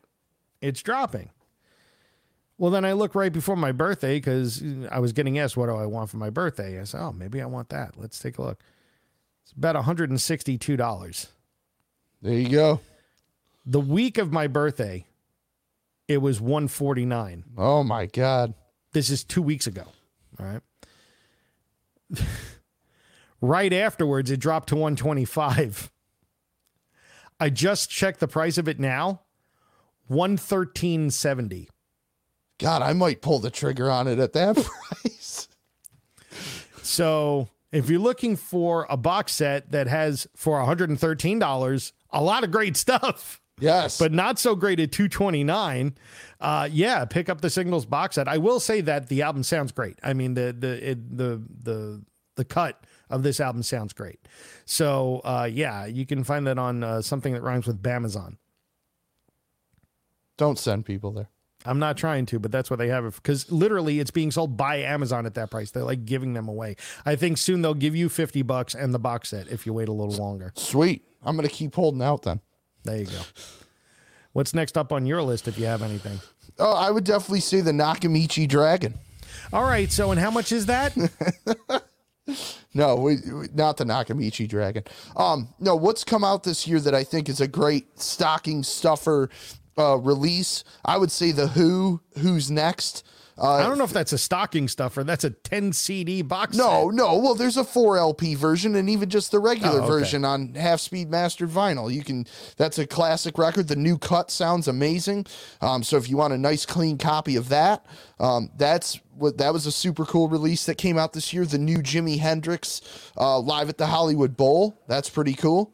What else has come out this year that's been pretty over the top? Well, from what I understand, this is next up on my list, and I did put it on my Christmas list. The Beatles re-released their greatest hits double albums, except they released them as triple albums. So the Beatles 62 to 66 and the Beatles 67 to 70 all remixed. And from what I understand, it's otherworldly good. It's cool. I have not heard them yet. It's cool. We could do a whole episode on that because I'm a Beatles fanatic, Yep. junkie, and a nerd about it. It is Yeah. it's different to hear the songs that way, especially the early stuff. That's really when you hear the change in stuff. I do want to clarify, I think I did the last time we brought up the Red and Blue albums, but people should know that the stuff on the Blue record, which is mostly stuff that they've reissued in the past few years with the Sgt. Pepper box and the Revolver box and the Abbey Road box and all that, those mixes that are on those box sets are what's on the Blue album now. So they aren't remixed again. They're remixes, but they're the 2017, 2019, whenever those sets came out. But the early stuff, the red one is all brand new stuff. Is all brand new mixes. I think with one of them you get the 7-inch of the new song. Blue just has Now and Then on it as the last track. I thought there was a 7-inch included in that too. I might be wrong. Mine doesn't have a 7-inch. I think the one I saw did, which was be cool if I get that one. I could be wrong, but I know the song is on there. Yes, but I thought they also included a 7-inch of it. But I could be off on that. I just remember seeing that was part of the package. I thought it said 7-inch. So yeah, that would make for the Beatles fan, even the casual Beatles fan, makes for a great gift. I think if I remember that correctly too, from what I read, the first 2 albums of each one are just those songs, and then the third album is all the remixes or whatever they decided to remix. Because there's 2023 remixes on this. Yeah, on the red. All right, so now I got to check again because I thought it said it on the Blue too. So if you look on what is it called? Apple Music, it'll tell you which versions that everything comes from. So some say 2023 mix, but then like Something is the 2019 mix. All right, I'm looking at the wrong one. This is 2 CD. I'm looking at the wrong one. Hang on one second. Let's bring this up. Because I want to make sure that we tell people the right thing, and I don't want to think I'm crazy. You can buy all these products that we're talking about, too, at rockcitymusicco.com. Yeah, so disc 3 is, yes, they can. Now and Then is on there, yes. And then the 2018 and 2019 and 2021 mixes are on disc 3. So actually,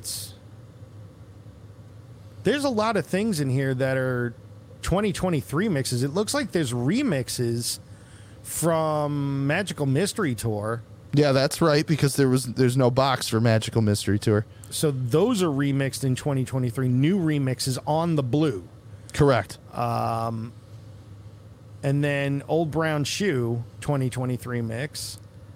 Which that's strange because that was on the Let It Be box. So Revolution 2023 mix. That's correct, because when they did the White Album set, they just did a 5.1. They didn't do an Atmos. So okay, that's correct. Yeah, there's a lot of 2023 mixes on here, and there's a lot of 2015 mixes on here too. It's really interesting because it's all over the place as far as when these were remixed. It's Let It Be 2015 mix from 2021 mix. Yeah, right. Yeah, exactly. Yeah.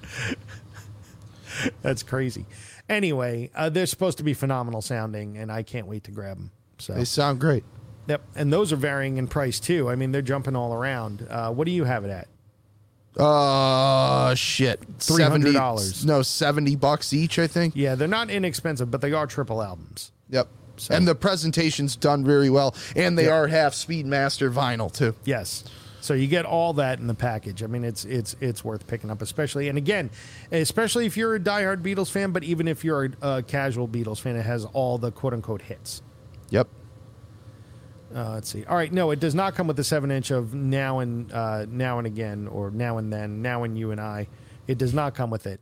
It said you could buy this with this. Okay. Yeah, I was going to say 12-inch. Yeah, no, I was wrong on that one. That's my bad. So glad we got that clarified. And then of course, I mean, Rush Mustard is good for anyone. If you can find Rush Mustard, it makes a great stocking stuffer. Oh, here, I got something I want to show just like you did. Talk about one more thing and then I'll grab it so I can show it off. Sure, yeah. Well, let's see. As far as other things, there's still there are a lot of box sets out there for some reason that are dropping in price tremendously. Like I recently got the Black Sabbath Paranoid Super Deluxe Edition, which has like different versions of the recording because they actually have the quad stereo version of it folded back into stereo. I was just talking about the Black Sabbath Paranoid Super Deluxe Edition, which actually comes with the quadraphonic stereo version, but it's folded back into stereo. Oh, nice. And it sounds great. I mean, it definitely sounds different than the standard one. And then you have, again, for the Black Sabbath fan, there's a lot of Black Sabbath box sets that are now, the prices are dropping down, and a lot of those are remixed by Steven Wilson. And Steven Wilson is one of the foremost remixers out there. His ears are phenomenal. People really seek him out. And he's remixed basically almost all the Black Sabbath albums, remixed all the Yes catalog. He just did that Who's Next? He did the Who's Next, exactly. He's done a bunch of Jethro Tull.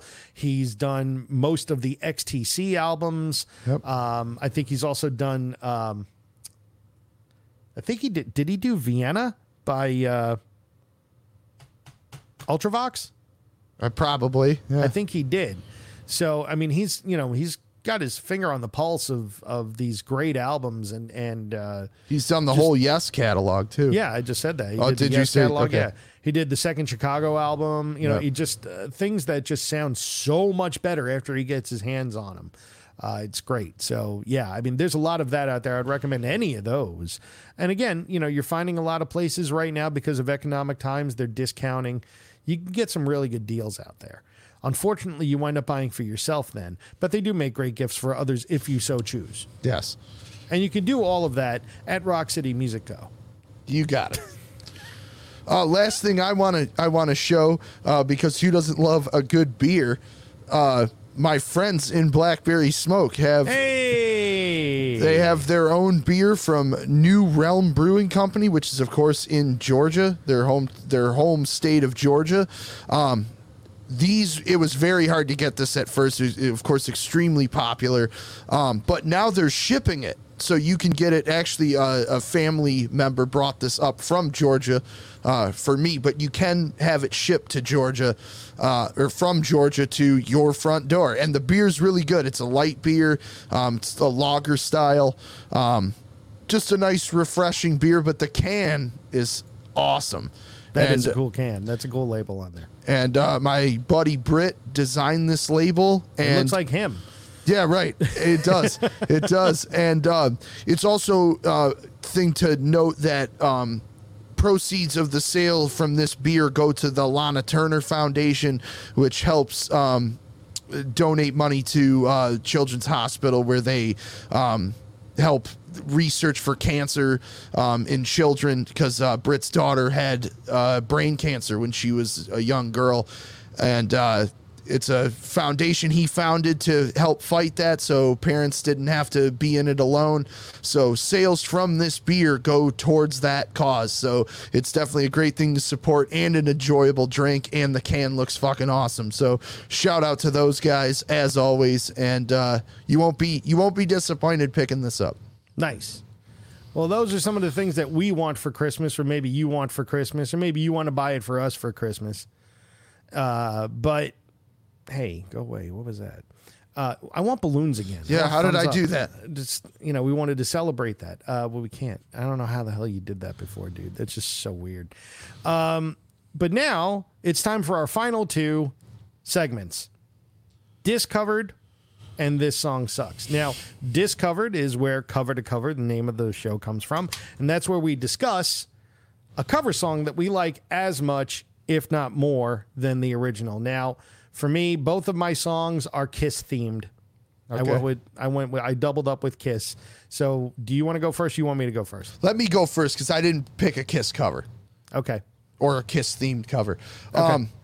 This was just brought to my attention last week by my uncle, actually.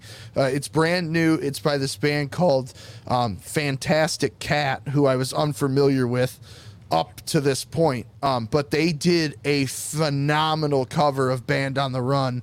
Oh, nice. By of course, Paul McCartney and Wings.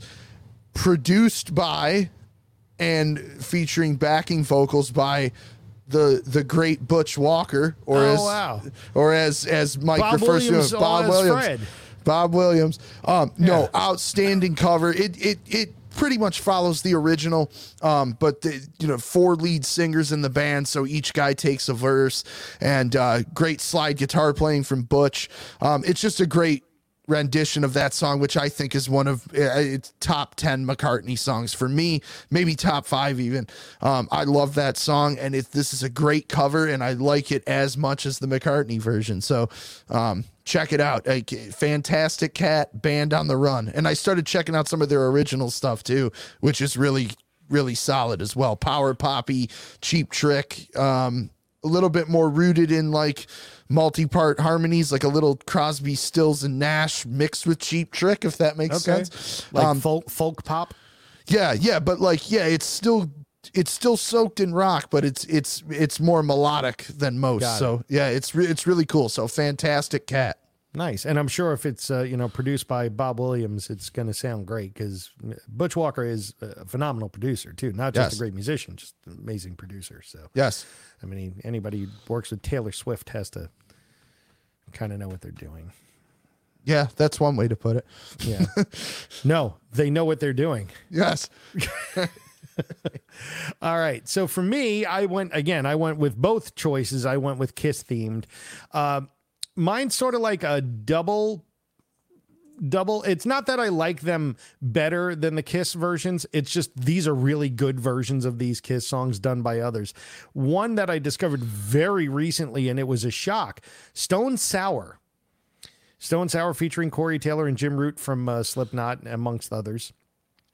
Did a cover of Love Gun that is dead faithful to the original. And Corey Taylor does a really good Paul Stanley on it. He really pulled it off really, really well. It sounds so good. So, check that out on Apple Music or Spotify or what have you. Find it. It's cool. The other one I just wanted to throw out there because it's Kiss themed on 2 levels. And this was never recorded. I've seen them do it, and you can find it on YouTube. Pantera used to play Cold Gin a lot live. And they kill it. Yep, and they absolutely slay it. And it's kind of paying tribute to them, too, because both Dime and Vinny, when they passed away, were buried in Kiss coffins. Yep. So that Kiss gave them. Kiss gave them, yes, for a small fee, I'm sure. No, I'm sure that they gave them to him. But I mean, at the same time, these 2 guys were such huge Kiss fans. They were tremendous Kiss fans. So, it's, again, paying tribute to both Kiss and to the brothers.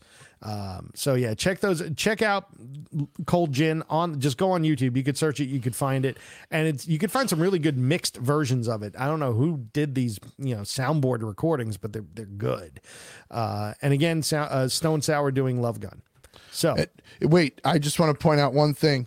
Kiss covers, the greatest Kiss cover of all time, and I've said it on this show, is the Helicopters doing All American Man. Okay, and moving on. Play it. Nope. Tell me I'm fucking wrong. I don't have it. You know what I do have, though? I know what.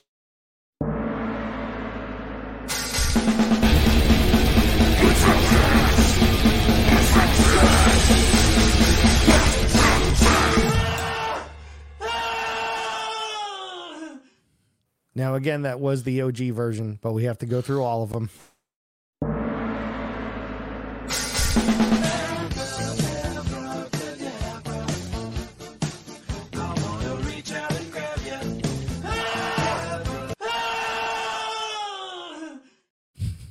And this one still makes me laugh.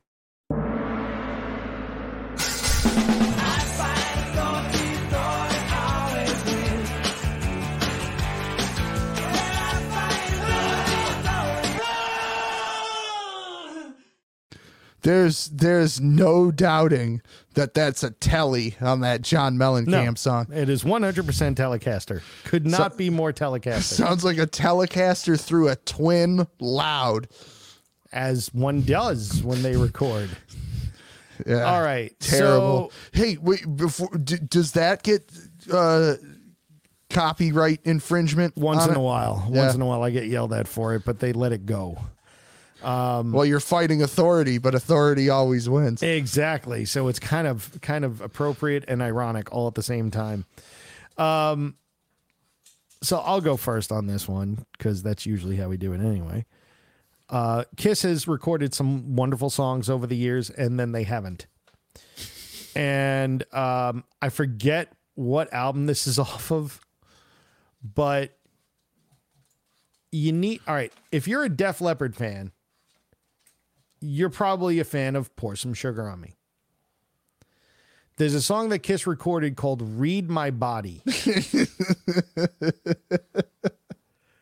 That could not be more of a ripoff of Pour Some Sugar on Me. Now, I tried to pull audio for it for the show because I know that Uncle Gene is going to be there being like, they used our song without our permission.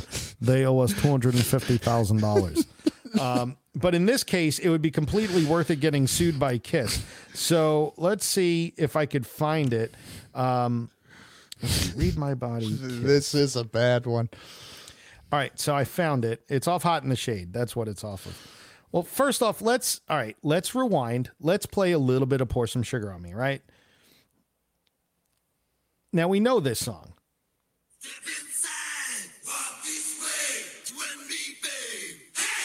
How bad is that intro? I hate that intro. It hates you. I've usually turned it off by this point already. Well, now we know how this goes, right? Yeah. All right, now. Read My Body.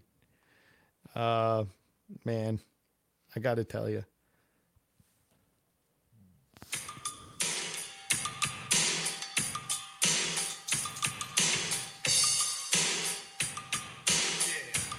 Yeah.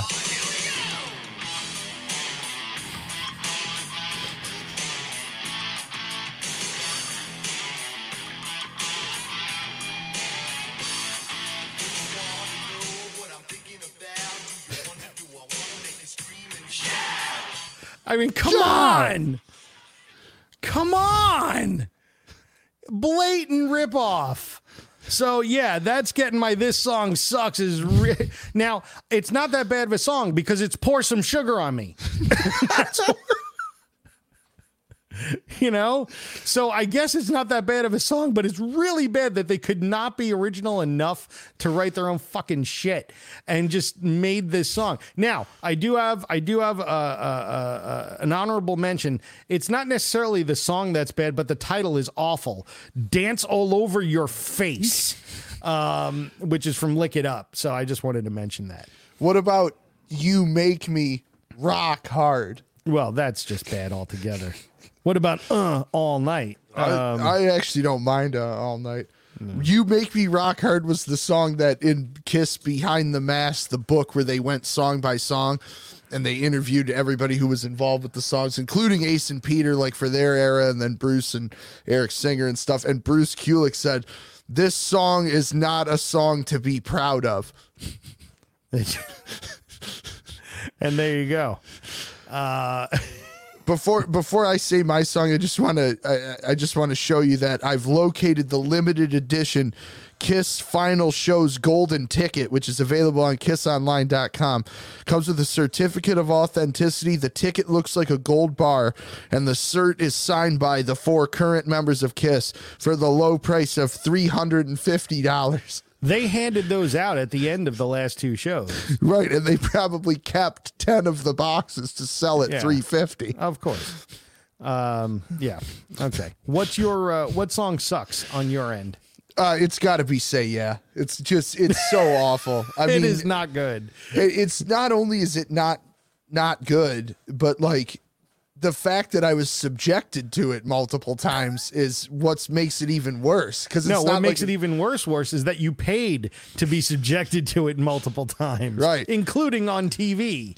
Paul McCartney, what did you say? What was your statement about Say Yeah? It was something like, I said, there's so many better songs they could be playing. And he goes, yeah, including 10 other songs on Sonic Boom. Yeah, really. It's like something like that's the worst song even by Sonic Boom standards. And Sonic Boom is not good. Yeah, it's well. What about modern day Delilah's not bad. That song's okay. Yeah, but that's about it. Most of the album is not good, and like Say nobody's perfect. Say Yeah is probably the worst of the worst songs on that album. That's not true, actually, because I just remembered the song Stand is on there. Remember, maybe I blocked it out. Oh, featuring the amazing lyrics. It's a dual Gene Paul vocal. Oh, but they trade vocal. Yeah, oh. It's like shouted out loud, but that's where they say in the chorus, stand by my side, I'll be next to you. Oh, yeah, that is. And then Paul goes, when you need me. That reminds me of, who was it? David Lee Roth on Skyscraper had a song called Stand Up. And the chorus goes, stand up, stand up. The more you do it, the less you fall down. That's literally the lyrics of the song, and with the urgency that he sang them. So yeah, way to go, Diamond Dave. That'll probably be in next month's. This song sucks. Still better than like 3 Lockbox or any Sammy Hagar. God. Let's see. Oh, here we go. Love's like a muscle, and you make me want to flex. Worst lyrics ever. Yeah, let's put the X in sex. I'm actually all right with that, to be honest with you. I mean, it's because it's funny. Paul's singing just at the absolute tip of his range. Oh, that was another thing about the show. Like, everything was down a step and a half. Like, ugh. And he was still struggling, man. Yeah, it was rough. All right, kids, we're done. Thank you all for hanging out with us. Nick, where's your store? Or what is your store? Rock City Music Company. And where are you located? 5 Mile in Farmington in Livonia, Michigan. And where can we find you? RockCityMusicCo.com and all social media platforms. And what's your favorite color? Red. And who's your favorite member of Blackberry Smoke? Britt Turner. Oh, you actually admitted somebody. It wasn't Charlie. It wasn't, Well, I love all of them, but if I'm going to be put on the spot, I'm going to say Britt. Okay, fair enough. Well, I'm going to hear about that, too, because those guys watch this show. So they're hey, man, what the fuck? Well, listen, if they're watching, come on the fucking show, and then we can arm wrestle. Well, he can arm wrestle. Nick will arm wrestle who's his favorite.